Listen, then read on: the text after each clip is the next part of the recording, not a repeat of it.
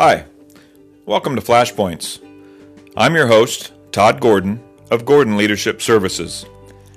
In this podcast, I'll share some brief 1 to 2 minute insights for everyday leadership as we strive to be impactful servant leaders wherever we may live and work. Every day brings with it opportunities to lead and to grow. We just need to be aware of and on the lookout for these opportunities daily. Join me now for some brief thoughts on my journey as we strive to be better and be better together. And now, let's get to today's podcast.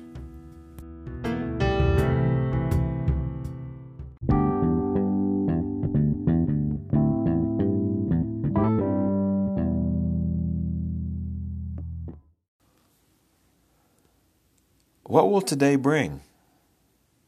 You don't know, do you?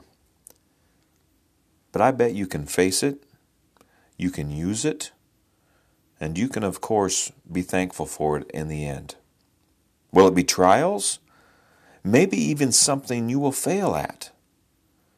You may not be thankful right away, but you can look back when it's over and see how it was used for your good.